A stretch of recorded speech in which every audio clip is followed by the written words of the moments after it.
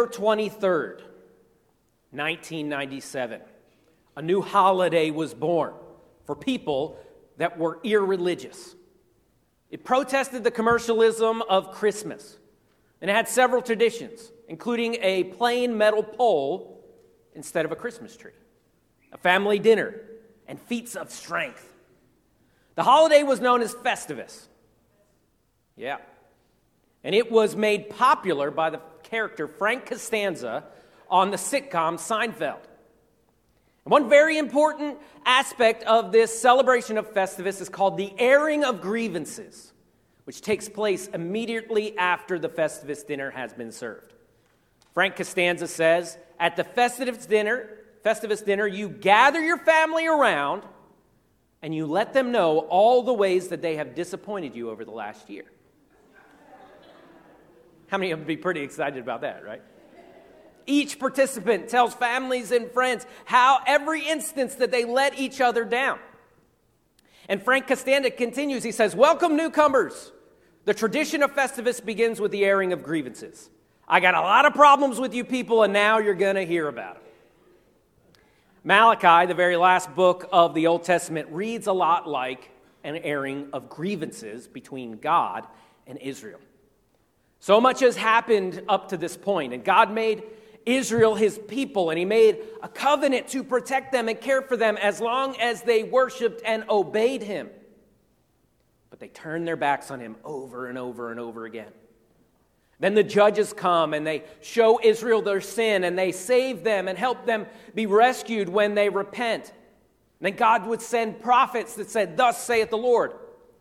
And eventually, God does allow them to have kings like other countries because they continue to ask and continue to ask. And that was a big deal because God was their true king. So all this culminated, all this turning away from God culminated with Israel being destroyed, the temple being destroyed, and the people being taken into captivity for 70 years as a consequence of their own sin. But God was still gracious. And he freed them from captivity again. And then they come back to their home country finally, and that's where we left off in the book of Haggai a couple weeks ago. But Haggai had a message from God. And for a short while, the people listened. And they got back to work, and they rebuilt the second temple as they purified their hearts and actions. But 90 years after that, in 433 BC, Malachi comes on the scene as a contemporary of Ezra and Nehemiah. Ezra was focused on rebuilding the worship and the community of God's people, while Nehemiah was more strategic and focused on rebuilding the walls around Jerusalem in order to protect the people and the temple. But Malachi here is a little bit of a different type of book. It's basically 6 disputes between God and his people. Both sides airing grievances against one another. God letting people know where they had disappointed him and vice versa. So we're going to cover 2 disputes today. The name Malachi literally means my messenger. This is the last book in the Old Testament. After this book of the Old Testament, there's 400 years of silence before we get to the Gospels. And these minor prophets are important to understand the scene which Jesus came onto. The people of Israel had high hopes when they came back from captivity. But poverty and injustice reigned just like before the exile in Babylon.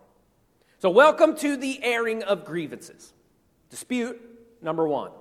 You can turn your Bibles in Malachi chapter 1, verse 1. You can look in the notes or on your phone. It says, the oracle of the word of the Lord to Israel by Malachi. This is what God says through Malachi. I have loved you, says the Lord. But you say, how have you loved us? Is not Esau Jacob's brother, declares the Lord? Yet I have loved Jacob. This book starts off in a full sprint, right? We're left feeling like we have to catch up. Verse 1, God says, I have loved you, and I have shown you I've loved you, but you question my love like I haven't proved it. Joyce Baldwin says God's love is particularly thought to be a revelation first made in the New Testament, but this is far from the truth. It's implicit all the way from the beginning. God didn't just start loving people when Jesus came. But many times when the Bible talks about the descendants, it talks first about their patriarchs, right? So with Israel, it would be Jacob, and with Edom, the Edomites, the father of the Edomites was Esau, and they were brothers. But hundreds of years after these men lived, Israel and Edom became bitter enemies. And the Edomites went as far as siding with other countries that were attacking Israel. And Edom even ransacked Israel after their defeat. So that's not a great thing to do for people that are supposed to be friends. So God judged Edom's sin. But God continued to bless his chosen people of Israel, the descendants of Jacob. But the people of Israel were still questioning God's love. When God had given them everything and forgave them over and over and over, even when they failed, even when God did allow them to feel the results of their sin and be disciplined, he still brought them back home. But Malachi and Nehemiah and Ezra tell us about the state of the country during that time. The people weren't loving, or they weren't fair, and they weren't just. And sometimes when people aren't loving, we can question whether God is loving. But people aren't God. God is love.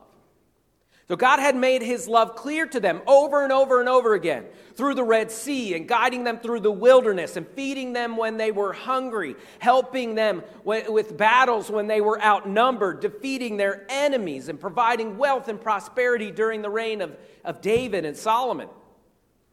But all they gave back, for all God had done for them, all they gave back was idolatry and wickedness and taking advantage of each other so that they could get ahead. So this statement that the people of Israel tell back to God when he says, I have loved you, and they say, when were you loving? That's an obvious blame-shifting move by Israel, right? They know that they're in trouble, and they failed God, and they try and change the subject. Sometimes kids and teens can do this to you sometimes, right? They know they're in trouble, so they bring up some random thing from a long time ago that they've been holding on to in order to hurt you and distract you in an attempt to protect themselves. Come to think of it, adults do this too, right? The best defense is a good offense, right? I guess that's the thinking. And Israel knows that they have failed. God says, I have loved you. Why do you do this to me? And they scream back to him, when have you ever loved me? It doesn't matter if it's true. They think it might work, right? They try and manipulate God, but it doesn't work to manipulate God. And he says, you know I have loved you. I have shown you that I have loved you. Now back to the actual failures, which are yours.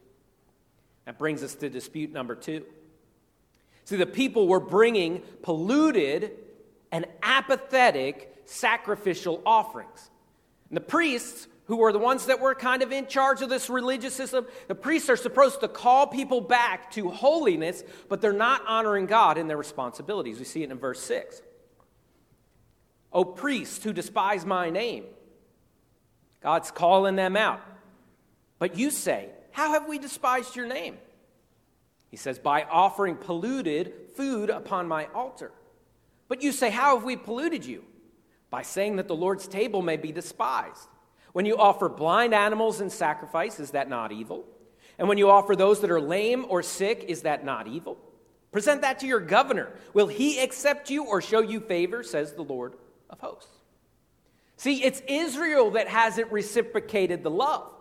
And they haven't given God the honor and the obedience that he deserves. Instead, the priests defile his name and pollute the altar. And they won't admit it. They give God their worst and expect him to be happy with what he gets. They were supposed to bring the best of their livestock to offer to God. And they would bring a lamb as a physical representation that God owns it all. But instead of their best, they were bringing lame and blind and sick animals. Now, remember, the families and the priests would eat these edible parts of the sacrifices. They weren't just wasting these animals. But see, these sacrifices were pictures and representations of the future perfect Lamb of God that would take away the sin of the world. So when they offered their worst, it was offensive to God. It was offensive to the Messiah. But they withheld their best so that they can make more money off of these good animals and not have to give up their best. And they give God whatever is left over. He says there at the end, he says, present that to your governor. Will he show you favor for doing that? Your earthly leaders wouldn't even be happy with the gifts that you are bringing, but you expect the God of the universe to be happy with that? Have you ever known somebody that's just loves to cook for people? They just get so excited to make something good for people to enjoy that brings people together. Maybe it's like your grandmother, right? With the Thanksgiving dinner. She goes all out and she pours love into every dish, mashed potatoes and gravy and stuffing and a golden brown turkey. You guys getting hungry yet? Right? For many people, Thanksgiving is their favorite holiday. Josh will tell you that. It's his favorite holiday because it's just a simple family time. It's not commercialized at all, and people just love to just sit together with a meal that's been prepared, and it's so special. But imagine this Thanksgiving, you show up to that person's house, and you haven't eaten all day, and you sit down to a meal of cold Taco Bell. There is nothing in the world that has a shorter shelf life than Taco Bell, right? It just basically like self-destructs after 5 minutes and it just falls apart. It's disgusting. But you show up to this Thanksgiving meal and you would instantly know that something was wrong. What happened? This isn't what I was expecting. Why is this offering that's normally done with love and effort seem to be thrown together so half-heartedly? What is going on?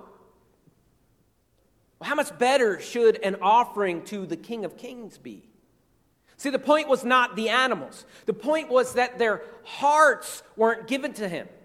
And to them, God was not worth the sacrifice. God despises their apathetic worship so much that he tells them to shut the doors of the house of worship. See, the worst thing that can happen to a place of worship is not closing. The worst thing that we can do is offering up worship that is not worthy of the King of Kings. He says that in verse 10.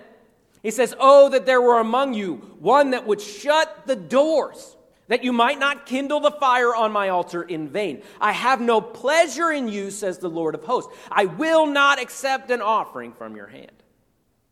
Woe to a place of worship that leaves God feeling this way. Lukewarm makes God sick. God deserves so much better from his people. God should be first. And we have to fight our flesh and our laziness and the world and the devil from trying to knock God off the top of our priorities. We need to make sure that the pursuit of money and worldly things don't taint our worship. Now, our worship doesn't change God. God never changes. And he will get the worship either way. If we don't give it, the Bible tells us that he would even make the rocks cry out in praise. But having no worship is better than worthless worship. Verse 11, God says, I'm going to get my praise either way. He says, from the rising of the sun to its setting, my name will be great among the nations, and every place incense will be offered to my name, and a pure offering. For my name will be great among the nations, says the Lord of hosts. God will get the glory he deserves. And it is an honor and a privilege for us to get to be a part of it. We have to bring him our best. So God goes on to rebuke the priests again, and they have led people astray, and they were doing so much, but it was useless and offensive to God. And they would feel the consequences of their sin. God calls them to repent. And this is the start of this airing of grievances. Now, God is no Frank Costanza, always angry for no reason, right? That's him. That's not God. No, God is holy, and he is awesome, and he is wonderful, and he is good. And when he has grievances, they're serious. God loves us, and he has proven that to us over and over and over again. And he deserves our whole heart. He deserves the first place. God's ideas and God's things need to be first and foremost in our lives.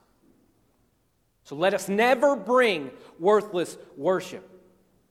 And if we have gotten bored or apathetic, let us repent and make things right. Because it's not him, it's us. Let's bow our heads and close our eyes. Take a time and a beat.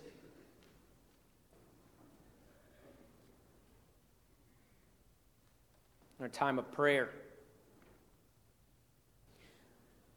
I'm going to lead us in some prompts, some prayer prompts, but you jump off and pray in your own words.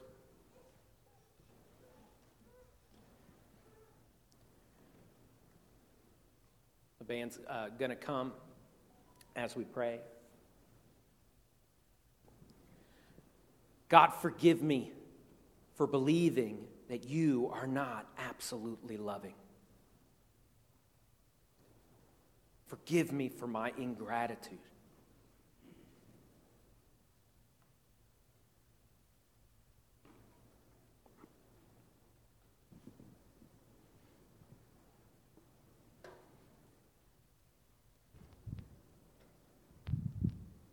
God, forgive me for not giving you first place.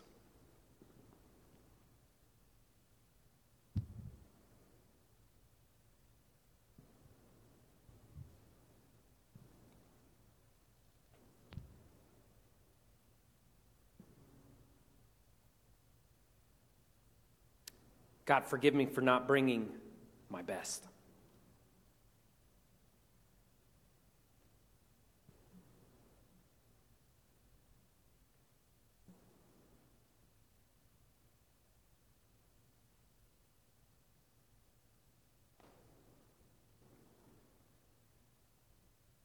God, you are worth the sacrifice of worship.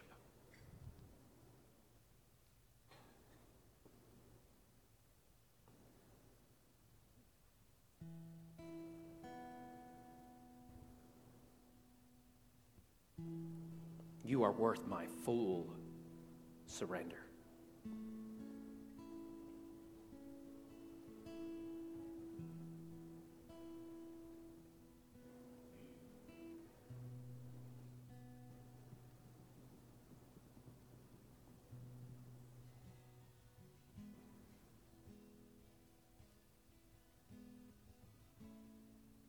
God, help us to feel how big you are. God, help us to stand in awe of your majesty, your holiness, and how good you are and how just you are. God, help us to have the proper view of you and the proper view of us. God, help us to spend time remembering just how awesome and wonderful you are. God, in a room like this, we could think of all the things that we're thankful for, God, and we would never stop listing things. How good you've been to us.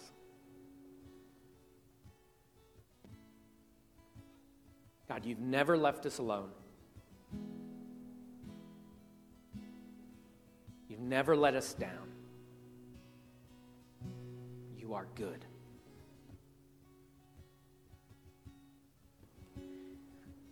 As we continue in this attitude of prayer and you continue to allow God deal with your heart and whatever's going on, whether it's a health situation or a financial situation or whatever you need to be praying about right now, I want to speak just for a moment to those that might not yet know that they have made God Lord of their lives, and they haven't yet put their faith and trust in what Jesus did on the cross.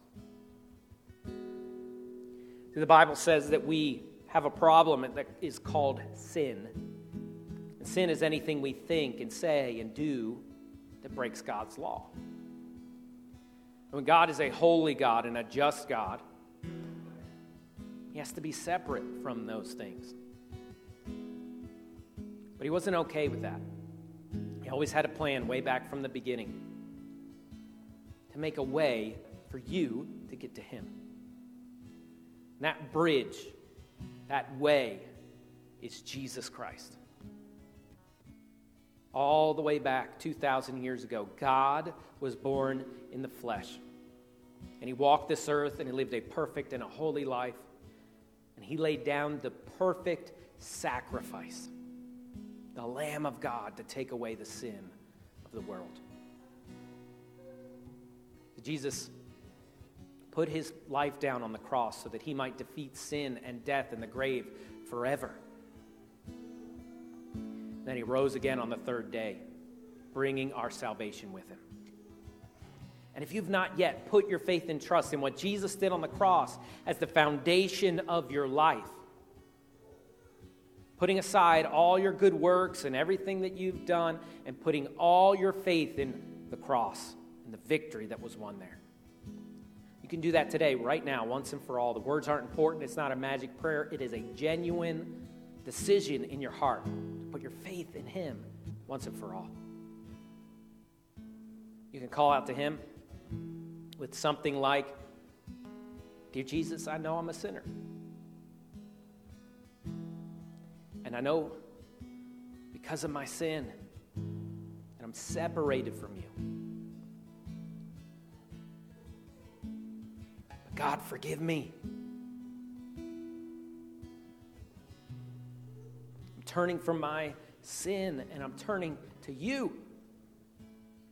I put my faith in what you did on the cross to save me. In your name I pray." That's you today. You made that choice. That's amazing. It's the most wonderful thing that you could ever do. I'd love for you to write that down on your connection card. I chose Jesus because I want to follow up with you. I want to talk to you. Let you know the next steps. Because this is the most amazing decision you could ever make.